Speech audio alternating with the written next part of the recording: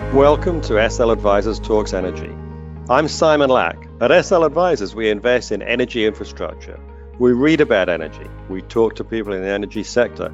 We write about energy. We explore how the shale revolution is leading to American energy independence and how climate change is impacting how energy is produced and used. Nothing we say should be construed as a sale of securities, which can only be made through the relevant prospectus. In this week's podcast, I'm going to discuss the positive momentum for certain pipeline stocks as we head into the new year. It's the end of the year. We just had Christmas Day. It's a wonderful family time. We had small grandchildren thrilled that Santa Claus had come to visit. It's often a time to look back over the past 12 months. At times, 2019 has felt like a really tough year. A couple months ago, investors were incredibly frustrated. Weakness in October had continued into November, and it was worse because the S&P 500 was going up.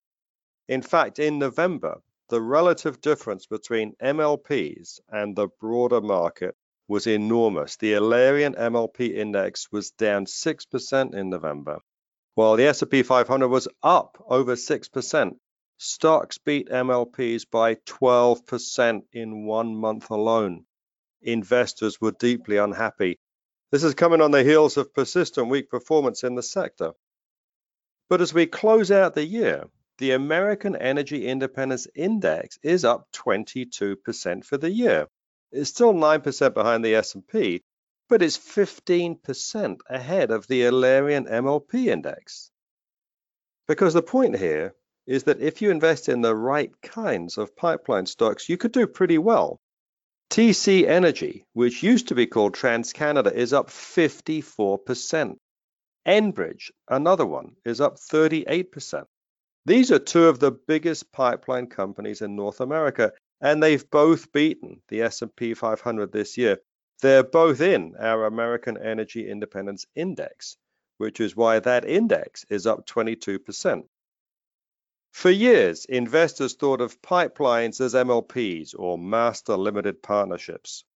MLPs offered high tax-deferred yields that seemed to grow every year, but they came with a K-1 instead of a 1099, which complicated your taxes.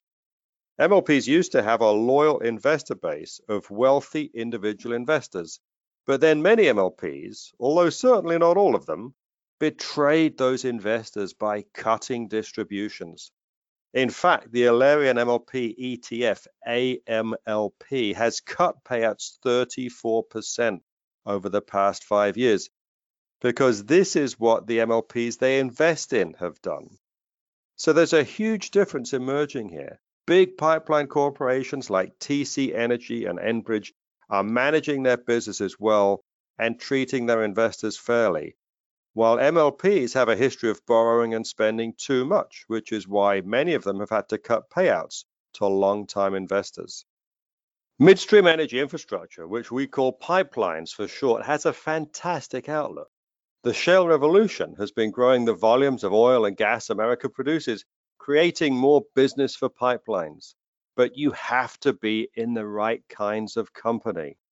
Energy Transfer is another big pipeline company, but they're an MLP. They have a history of mistreating their investors. We've written about this on our blog in the past. Just Google, will Energy Transfer act with integrity? We wrote this 3 years ago. It turned out that they did not act with integrity, and as a result, their stock is cheap, but it stayed cheap.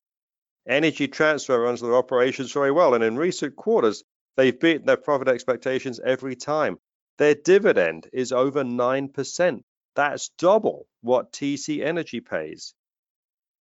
But Energy Transfer's performance for the year is only 8%. They haven't even returned the dividend. The Alerian MLP index has done roughly the same because Energy Transfer is 1/10 of the index. So it's also a big holding in the Alerian MLP ETF, AMLP. The lesson here is that how you do in pipelines depends heavily on what you own. MLPs have a lot going against them, although they don't have to pay corporate taxes, which should give them an advantage. They have a very narrow investor base. In fact, I doubt many of them really considered how limited were their buyers when they started cutting distributions 5 years ago. But what's turned out is that if, as an MLP, you upset your investor base, it's not easy to make up for that. Many of them, but definitely not all, have alienated their core investors with years of those distribution cuts.